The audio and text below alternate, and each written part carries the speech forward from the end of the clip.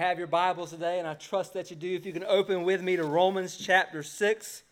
Romans chapter 6. I'm going to ask you to bear with me today.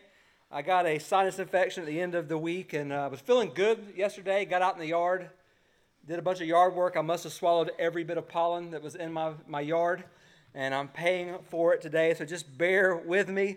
If I cough a little bit or hack, just stay away. You're 6 feet away. You're good. But welcome to week 13 of our Romans series that has us walking through what we have declared to be foundations of our faith. Foundations of our faith found in this difficult yet delightful book. I say difficult because where we're going today, again, is difficult. Now, I'm looking forward to next week, and I want to encourage you in advance, take time this week to read Romans 7, because in Romans 7, Paul answers the questions that I struggle with. I pray maybe you do as well, of why do I always not do the things I want to do and find myself doing the things I don't want to do? So that's going to be next week, but we got to get through this week first, and it is difficult. But let me begin this way. The essence of Romans is that salvation from sin consists in deliverance from a threefold bondage. So Jesus saves us from the penalty of sin by suffering the wrath of God for us. Jesus saves us from the power of sin by giving us the Holy Spirit that gives us the power to say no to sin. And Jesus saves us from the presence of sin when Jesus comes again in the age to come and transforms and glorifies us. Thus, a Christian is a person who is being saved from the penalty of sin, or has been saved from the penalty of sin, is being saved from the presence of sin, I'm got this all confused. A Christian is someone who has been saved from the penalty of sin, is being saved from the power of sin, and will be saved from the presence of sin. And each of these tenses of salvation has a theological name. So salvation from the past through Christ is called justification. We have been declared righteous by God through our faith in Jesus Christ. Salvation in the presence over the power of sin is called sanctification, by which Romans 8 tells us we are being conformed into the image of Jesus Christ. And then salvation in the future is from the presence of sin is called glorification. We will be glorified. We will be like Him. Justification is how God sees us in Christ. Sanctification is what we experience daily in Christ. And glorification is what we shall be. Or to put it in a different way, justification is something done for us. Sanctification is something done in us. And glorification is going to be something that's going to be done to us. We have so much that is happening and will happen to us in and through Christ, according to the Word of God. And ultimately, Romans is the Magna Carta of the Christian faith. It spells out to us our emancipation from evil because of the cross of Jesus Christ. Everything has changed. The tragedy, though, is that millions around the world live in slavery to sin, mostly don't even know it. Mostly live in slavery to sin and don't even know it, like mindless drones who obey because that's what they are supposed to do. That's the only thing they can do. And in Romans 6, Paul begins by lifting high what faith in a risen Savior looks like. We saw that last week. We are dead to sin. We are alive to God. I had someone say at the end of last week, well, that was a different Easter message. I think we're programmed to walk in here on Easter and just say, Jesus is alive. He's risen indeed. And then we walk out. And the reality is last week we said that, but we also said, well, those who have believed that, we're dead to sin. We're alive to God. This is the difference it makes in our lives. And most people are like, okay, I guess so. But listen, Paul is saying this is who we are in Christ. This is who we are. But Paul doesn't just stop there. In the second half of Romans 6, Paul now takes on the difficult subject, at least for us in our minds, of slavery. And the reality is that we are all slaves to someone or something. I know few issues can make a person cringe as much as a subject of slavery. It's not a subject of casual or carefree conversation, whether we're referring to past injustices or whether we're referring to modern evils. The subject of slavery should be met with angst and contempt for all of us. And here's what we know. Slavery may not be as visible today, but it is still just as repulsive, just as evil as the buying and selling of humans on an auction block. Human trafficking, forced labor, addictions, domestic violence are examples of some modern day examples of slavery. With that in mind, though, think about this. Slavery doesn't seem to be the metaphor that we would use to communicate encouraging spiritual truths. But the Bible does. Strangely enough, the Bible does. The Bible uses this repeatedly to show us that before Christ, we are slaves to sin, and after Christ, we have a new owner, one who wants the best for us. But it begins by us seeing what we are to sin. It's an apt metaphor where sin marks us as its own. Sin rules us without mercy. Sin binds us in chains, and sin refuses to let us go. I told you it's going to be a difficult message today. And Paul is writing to a group of believers in Romans where in Rome it is estimated that 85 to 90% of the population of Rome would have one time lived in slavery. Just wrap your mind around that.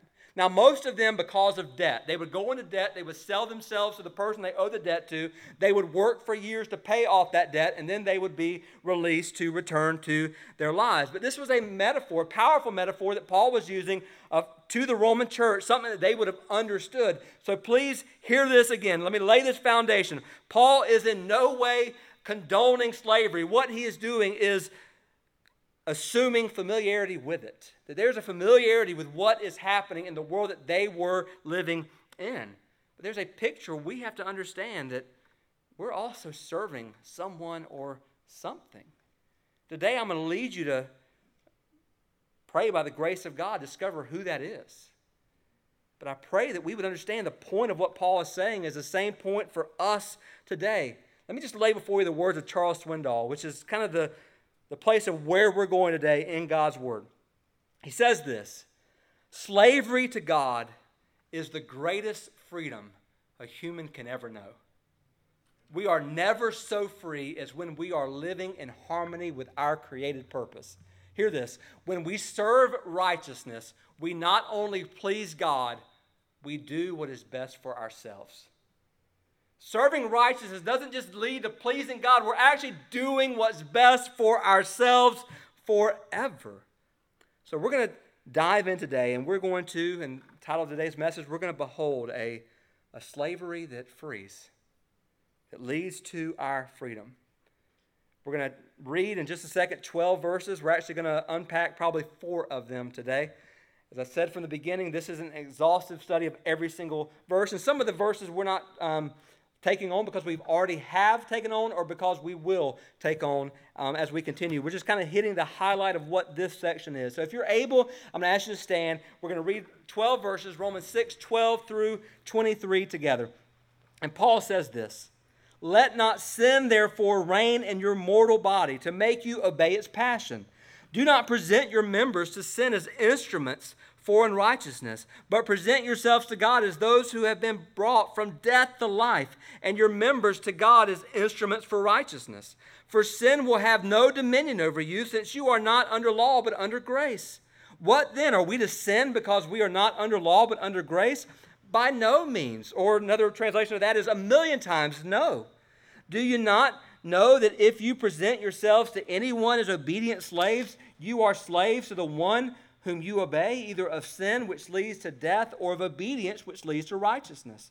But thanks be to God that you who were once slaves of sin have become obedient from the heart to the standard of teaching to which you were committed, and having been set free from sin, have become slaves of righteousness. I'm speaking in human terms because of your natural limitations. For just as you once presented your members as slaves to impurity and to lawlessness, leading to more lawlessness, so now present your members as slaves to righteousness, leading to sanctification.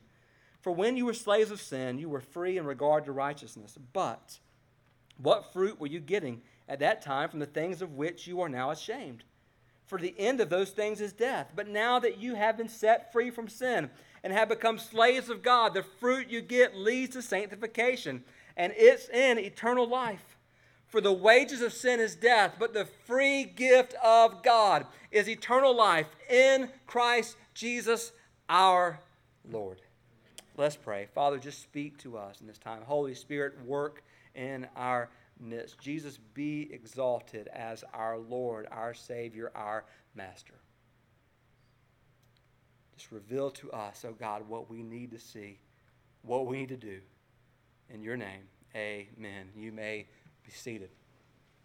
So the background here, there is a background of what Paul is trying to get to in these 12 verses. And what Paul is addressing, the background is the enslavement of the people of Israel to Egypt. We know that Israel was redeemed from slavery in Egypt so that they would be free to serve God in the promised land. So God delivered them from slavery so that God would empower them to do the things that God had called them to do. The most repeated summary of Israel's history in the Bible is that God brought them out of Egypt, that God brought them out of slavery. It's so significant that the two times that the Ten Commandments are given to us in Scripture, Exodus 20 and Deuteronomy 5, both times it's prefaced with these words, I am the Lord your God who brought you out of Egypt, out of the land of slavery. So God's liberating work for the people preceded God's expectation of obedience by the people. So the picture of Scripture in the Old Testament is God says, I set you free, you're free, now obey me. And brothers and sisters, it's the same picture in the New Testament. What God is telling us is through the cross we are free. And now that we have been set free, we obey. We obey Him. We obey Him and the things that He is calling us to do. It is the picture of the gospel. There's freedom in it. So I want to lay before us this morning three very clear, but also three very difficult truths from this text. The first is this. There are only two masters. There are only two masters. To be human is to be a servant. Either we are serving God or we are serving sin. We're serving something else. Listen to what Paul says in verse 16. Do you not know that if you present yourselves to anyone as obedient slaves, you are slaves to the one whom you obey, either of sin, which leads to death, or of obedience, which leads to righteousness. Every single person is a slave to something or someone. We are controlled. We are in bondage to whatever controls us in our lives. The person who can't say no to gossip is a slave to gossip. The person who can't turn off the television or get off their phones is a slave to entertainment or social media. The person who can't break addictions, whatever they might be, is a slave to that addiction or immorality. The person who checks their stock portfolio every hour is a slave to money or security. We are all serving some cause. I read this week, Rebecca Manley Pippert said this, whatever controls us is our Lord. The person who seeks power is controlled by power. The person who seeks acceptance is controlled by acceptance. We do not control ourselves. Hear this, we are controlled by the Lord of our lives. We're controlled by the Lord of our lives, whatever it is. See, some people think that they can harmlessly play around with sin. They think they can go along with sin, compromise what they know to be right, and nothing will happen. Yet that's not how sin works. Sin is a predator. Sin is working for mastery in our lives and over our lives. As we said last week, in salvation, Jesus has taken the chains of sin off of our arms and legs, and He has, in a metaphor of the ants, has buried them in a graveyard. And the problem is, brothers and sisters, if we're not careful, we have gone to that graveyard and dug through the chains in order to find the chains that we once wore, so that we can be slaves again to that which Christ has saved us from. We don't understand what sin does to us. It reminds me of a news story that I read not too long ago entitled, get this, Man Mauled to Death by His Pet Hippo. Just wrap your head around that. The story is very eerily familiar in every other story that takes on this picture. Some guy had a hippo named Humphrey that he described as like a son. The man had previously said that Humphrey responded to his calls, enjoyed playing with him, and even allowed him to brush his teeth. And then Humphrey bit him over and over and over again, and he died. And people, get this, were surprised. We never saw this coming. Humphrey was so sweet and kind. Really? I am sure there were moments where Humphrey was a he was a nice hippo. Later, he would become a hungry hippo. But you knew it was coming. You knew it had to come. But listen, taking a hippo and naming it Humphrey doesn't change his nature. Eventually, a hippo is going to do what a hippo does. If you take a pet snake and you want to let that snake sleep in the bed with you or put that snake in the bed with your children, eventually that snake is going to do what a snake does. Brothers and sisters, sometimes we act like I never saw it coming. You should. Things are going to do what's in their nature. Ironically, unbelievers in the same way deny that they're anybody's slave. And the reason they do so is because they're a slave to their own pride. Their pride has convinced them, I'm not a slave to anybody, and they're a slave to their own pride, which of course is sin. Believers before conversion are slaves of sin, but now, praise God, after conversion, we are slaves of righteousness. And please write this down if you're taking notes. Christian freedom is not necessarily freedom from something, it is freedom to serve someone. Christian freedom is not just freedom from something, although it is, but it is freedom to serve someone. We are not free in order just to live for ourselves. We're free to live under the lordship of Jesus Christ. And let me just say this, and this is where many people miss the mark. It is possible to be a slave and think you're free. Many unbelievers, that's exactly how they live. They are slaves to sin, and they think they are free. Nobody's telling me what to do. I do what I want to do. No, you do what sin tells you to do. In the same manner, please hear this. It's possible to be free and think you're a slave. This is what we see all throughout the Old Testament narrative. The people of Israel, they were set free from Egypt, but every time things got tough, what do they want to do? Go back. Let's go back to Egypt. Every time things got tough, they had a bondage identity where they knew what to expect. They knew what that life was, but every time things were tough, and they began to even redefine what it was. They said, let's go back to Egypt, the land flowing with milk and honey. No, it was a land flowing with brick and mortar. That's what their life was, but that's the picture of what slavery to sin does to us. We are free, but we can revert back to that because at least there we know what to expect. Brothers and sisters, there are only two masters. Either we serve sin or we serve the Savior. And there is only one Savior of sinners in the world. There are only two masters, sin or Him. Secondly, there are only two rewards. There are only two rewards. Over time, the obedience that we give, either to God or to sin, changes us. When we give in to worry or gossip or cowardice or immorality, and we do that again and again and again, it shapes us. It changes us. In the same way, when we give in to trust in God, to gracious speech, to courage, to purity, it shapes us into holiness, into conformity of Christ. Eventually, we become like what we obey. You will become like what you obey. Look at verse 19 up here. For just as you were once presented your members as slaves to impurity and to lawlessness, hear this, leading to more lawlessness, so now present your members as slaves to righteousness, leading to sanctification. So sin is a cruel master that drives us deeper into sin.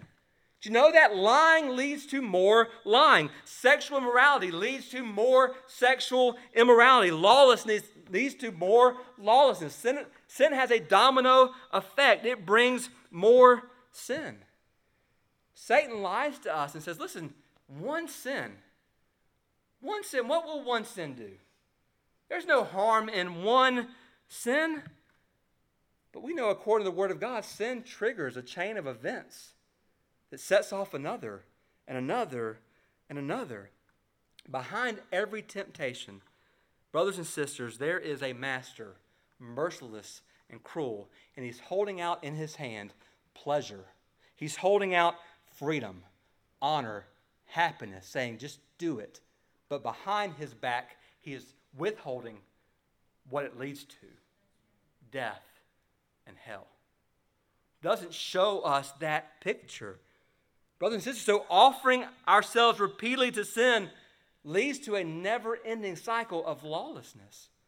Now, C.S. Lewis had an interesting description of how slavery to sin develops in our lives. And I love this. Now, I don't necessarily love C.S. Lewis's thoughts on hell. Kind of, a man so brilliant, kind of got off a little bit when it comes to that. But he shows how lawlessness plays out beyond the horizon of this life. And here's what he writes.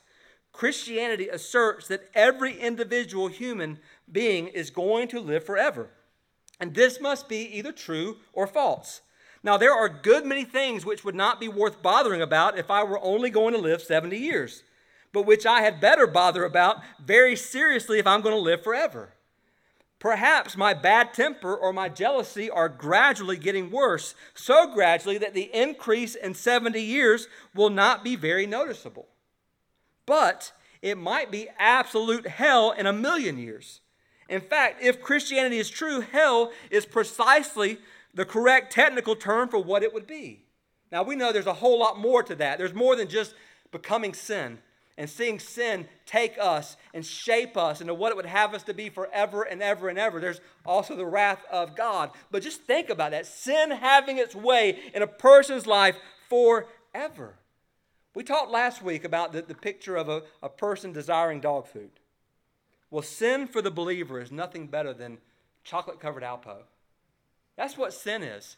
It might for a moment bring momentary pleasure, but the aftertaste is disgusting. That is the picture of sin. To go for dog food when you have the choicest meats available is insanity. But brothers and sisters, sin is insanity.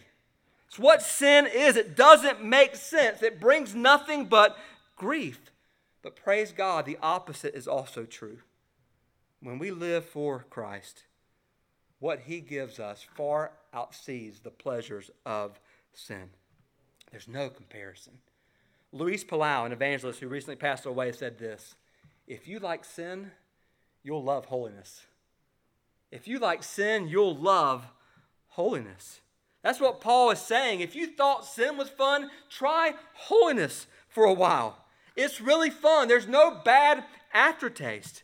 Sin will satisfy you for a little while. Holiness will satisfy you forever and ever and ever.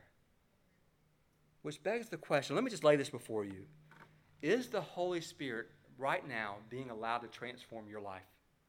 Are you yielding yourself to the Holy Spirit? There's only two answers to that question. Either yes, I'm daily yielding myself to the Holy Spirit, or no. Now, if the answer is no, there's two reasons why. Either one, you're not saved, and the Holy Spirit is not in you. Or number two, you are refusing to submit to the Holy Spirit because you think your way is better. You think your way leads to more pleasure. Listen, if you are a child of God, according to the Word of God, listen, this is what's true of you. You are no longer a slave to sin. You're no longer a slave. The reason that you sin is because you choose the old master over the new one. Yet, if you are a child of God, the old master has no authority over your life. Imagine that you live in an apartment under a landlord who makes your life miserable. He charges an astronomically high rent, and when you aren't able to pay, he tacks on exorbitant interest. It only gets you further in debt. He barges into your apartment at all hours of the night, breathing threats, soling your carpet, and then charging you extra for not maintaining your property. Imagine having to live under that kind of authority. Then imagine one day there's a knock on your door. It's a gentle knock. And you open the door, and there's a man that says, hey, I am now the new owner of this apartment. I am sorry for the way that you have been treated, but I can assure you, moving forward, not only will things be different, you can live here for free. It has been paid. You no longer have to worry, and I will fix all of these things. Imagine what would come over you. Imagine all the fear and anxiety in that moment that would wash away. And then imagine for me, a day or two later, you hear that same knock again, the loud knock, and you open the door, and it's the old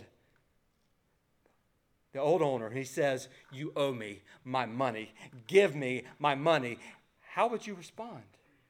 Would you say, well, I owe you all the things that you forced upon me? Or would you say, listen, this place is under new ownership, and you are no longer welcome here. Brothers and sisters, there is an enemy who thinks he can convince us that we still belong to him. And he'll still come banging on the door of our lives saying, let me in, you owe me. And brothers and sisters, if we are in Christ, we are no longer his. We are under new ownership. We need to remind ourselves daily that we are not his anymore, we are his. And we are his forever. Praise God. Praise God. There are two rewards. Sin, which leads to more sin, or righteousness that leads to more Jesus. And third, there are only two destinies. There are only two destinies. There is either eternal death, eternal separation from God, or there is eternal life. Look on the screen, verses 21 through 23. It says, for the end of those things, sin is death. But the fruit you get leads to sanctification, and it's in eternal life. For the wages of sin is death, but the free gift of God is eternal life in Christ Jesus our Lord.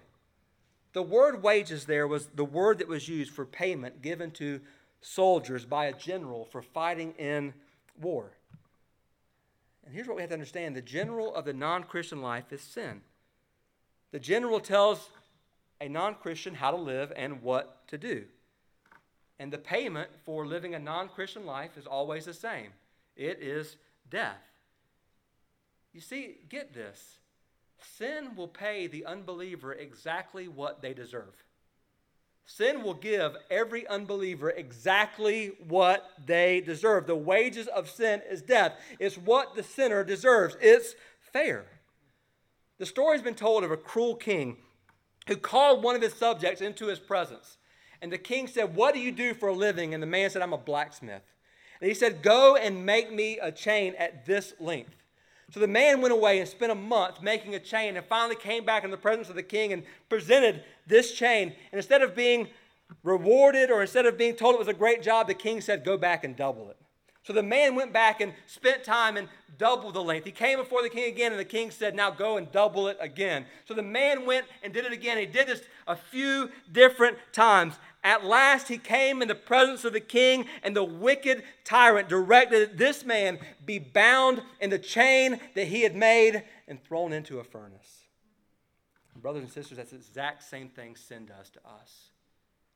Every time we give into it, we're wrapping ourselves in a chain that we have made. We're wrapping ourselves in something that we have given into. And we start with the legs, and it becomes hard for us to walk. Or sometimes we start with the head, and it becomes over our eyes where we can't see. And it dictates, and it has an effect on every part of our lives. Just like this cruel king, sin exacts from a servant a dreadful price. The wages of sin is death. If you are here today or you're listening online and you don't know Jesus Christ as your personal Savior, there's nothing awaiting you but separation from God and the wrath of God. My prayer is that if you don't know Jesus, today will be the day of salvation. Call out to Him now and He will save you. That's the beauty of Him. And think about Romans 6:23. Think about this verse. The wages of sin is death. The free gift of God's eternal life. We use this verse as part of the Romans Road. We use this verse when sharing the gospel with an unbeliever. And it's good, we should. But I want you to pause for a second and think about this. When Paul is writing these words, he's writing them not to unbelievers, but to Christians. He's writing them to believers, and he's telling believers the wages of sin is death. The free gift of God is eternal life through Jesus Christ our Lord. Here's the point. Although God forgives sins of his children, God doesn't always stop the painful consequences of sin. Listen, if you commit a sin and you ask God to forgive you, yes, God's going to forgive you, but it doesn't mean God's going to withhold the consequences of your sin. As I always say, if you rob a bank and in the midst of robbing a bank you break your leg and you ask God to forgive you, guess what? Yes, God will forgive you, but you'll still have a broken leg and you're still going to go to jail.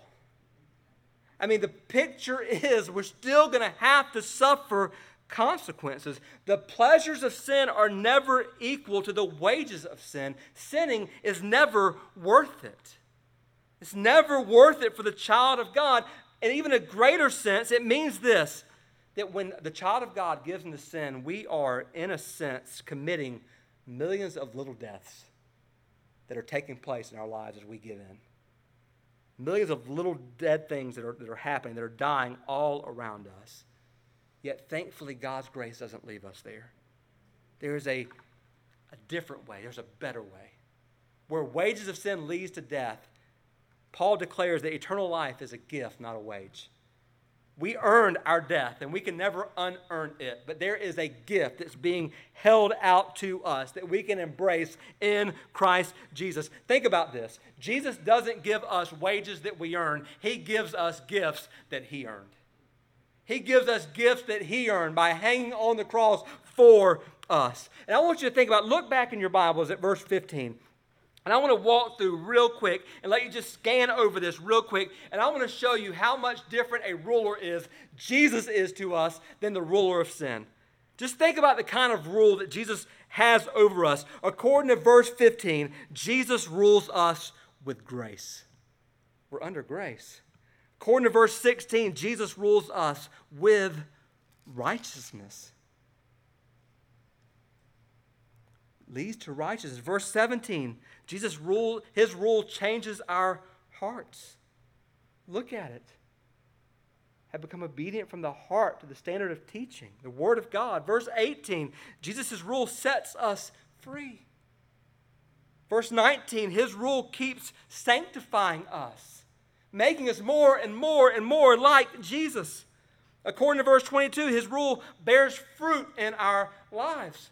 Also, according to verse 22, his rule extends into eternal life. And then in verse 23, Jesus' rule gives gifts, free gifts that start with God himself. Jesus is the path to freedom, and he is a good and he's a gracious Lord. He's a good and gracious master. Everyone in this world who is looking for freedom is looking for Jesus, whether they know it or not. They're looking for Jesus whether they know it or not. So let me begin closing with the words of Jesus in John 8. I used these words last week. Let me just show them to you again. In John 8:32 and John 8:36, Jesus said this, "You will know the truth." Well, what's the truth? According to John 14:6, Jesus said, "I'm the way, the truth, and the life." So truth is a person. You will know the truth. You will know Jesus, and he will set you free. So when we get to verse 36, and Jesus says, if the Son, if I set you free, you are what? Free indeed. Brothers and sisters, we are under new ownership. The chains have been taken off. They have been buried in the graveyard. We are free indeed. Let me say something, though, to everyone, a believer in this room and watching online. We have been programmed to believe every day we get up and we're like, well, I'm going to mess up today. Today's the day I'm going to give in to sin. Today's the day I'm going to mess up. I'm going to fail. I'm going to fall short. And at the end of the day, I'm going to close my eyes and ask God to forgive me and start over the next day. We have been convinced that sin is our daily destiny. And if we're not careful, hear this, we're good with it. To the point that we don't even fight against it, or some don't even feel sorry for it. And what I mean by that is this. Think about this. If you would say, how dare you say I'm not sorry for it, when was the last time you asked God to forgive you? For some people, you can't even remember. Listen, you're a child of God. You do fail. You do mess up. But you never ask God to forgive you? that means that you don't take sin as serious as God does. There used to be a man that attended our church. His name was Pat Patterson. There wasn't a time that we ever went to prayer that I didn't hear him in the midst of his praying say, God, I have fallen short and missed the mark. Forgive me. Every single time he prayed. Every single time. God, I've missed the mark. I've fallen short of your glory. Sin to him was something that was real. It was something that he understood came against him, but he also understood who forgives him. Let me say this today in a different way. How much better to begin each day thinking victory than defeat? How much better to begin each day awakening to grace instead of going to bed in regret or shame? How much better to encounter temptations with the thought of, Jesus, you are my master and you are greater than this. Amen. There's nothing that this can offer me that can compare, oh God, to you. Therefore, Jesus, use my hands. Therefore, Jesus, use my eyes. Use my mouth. Use my feet. Use my body. It is yours today, and it will be yours tomorrow. I just want to lay the teaching of Paul before us today as a question. And I want to end by laying this question before you. Are you currently presenting yourself to sin? To do what sin would have you to do? Or are you currently presenting yourself to your Savior? Where those two lead could not even, there's no closeness to where those two lead.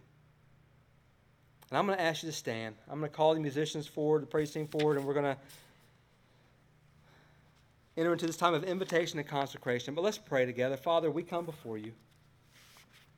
And Lord, I pray right now for those that are here or maybe listening online that don't know you, that today would be the day that they would cry out to you and ask you, oh God, through Jesus Christ to save them from their sin.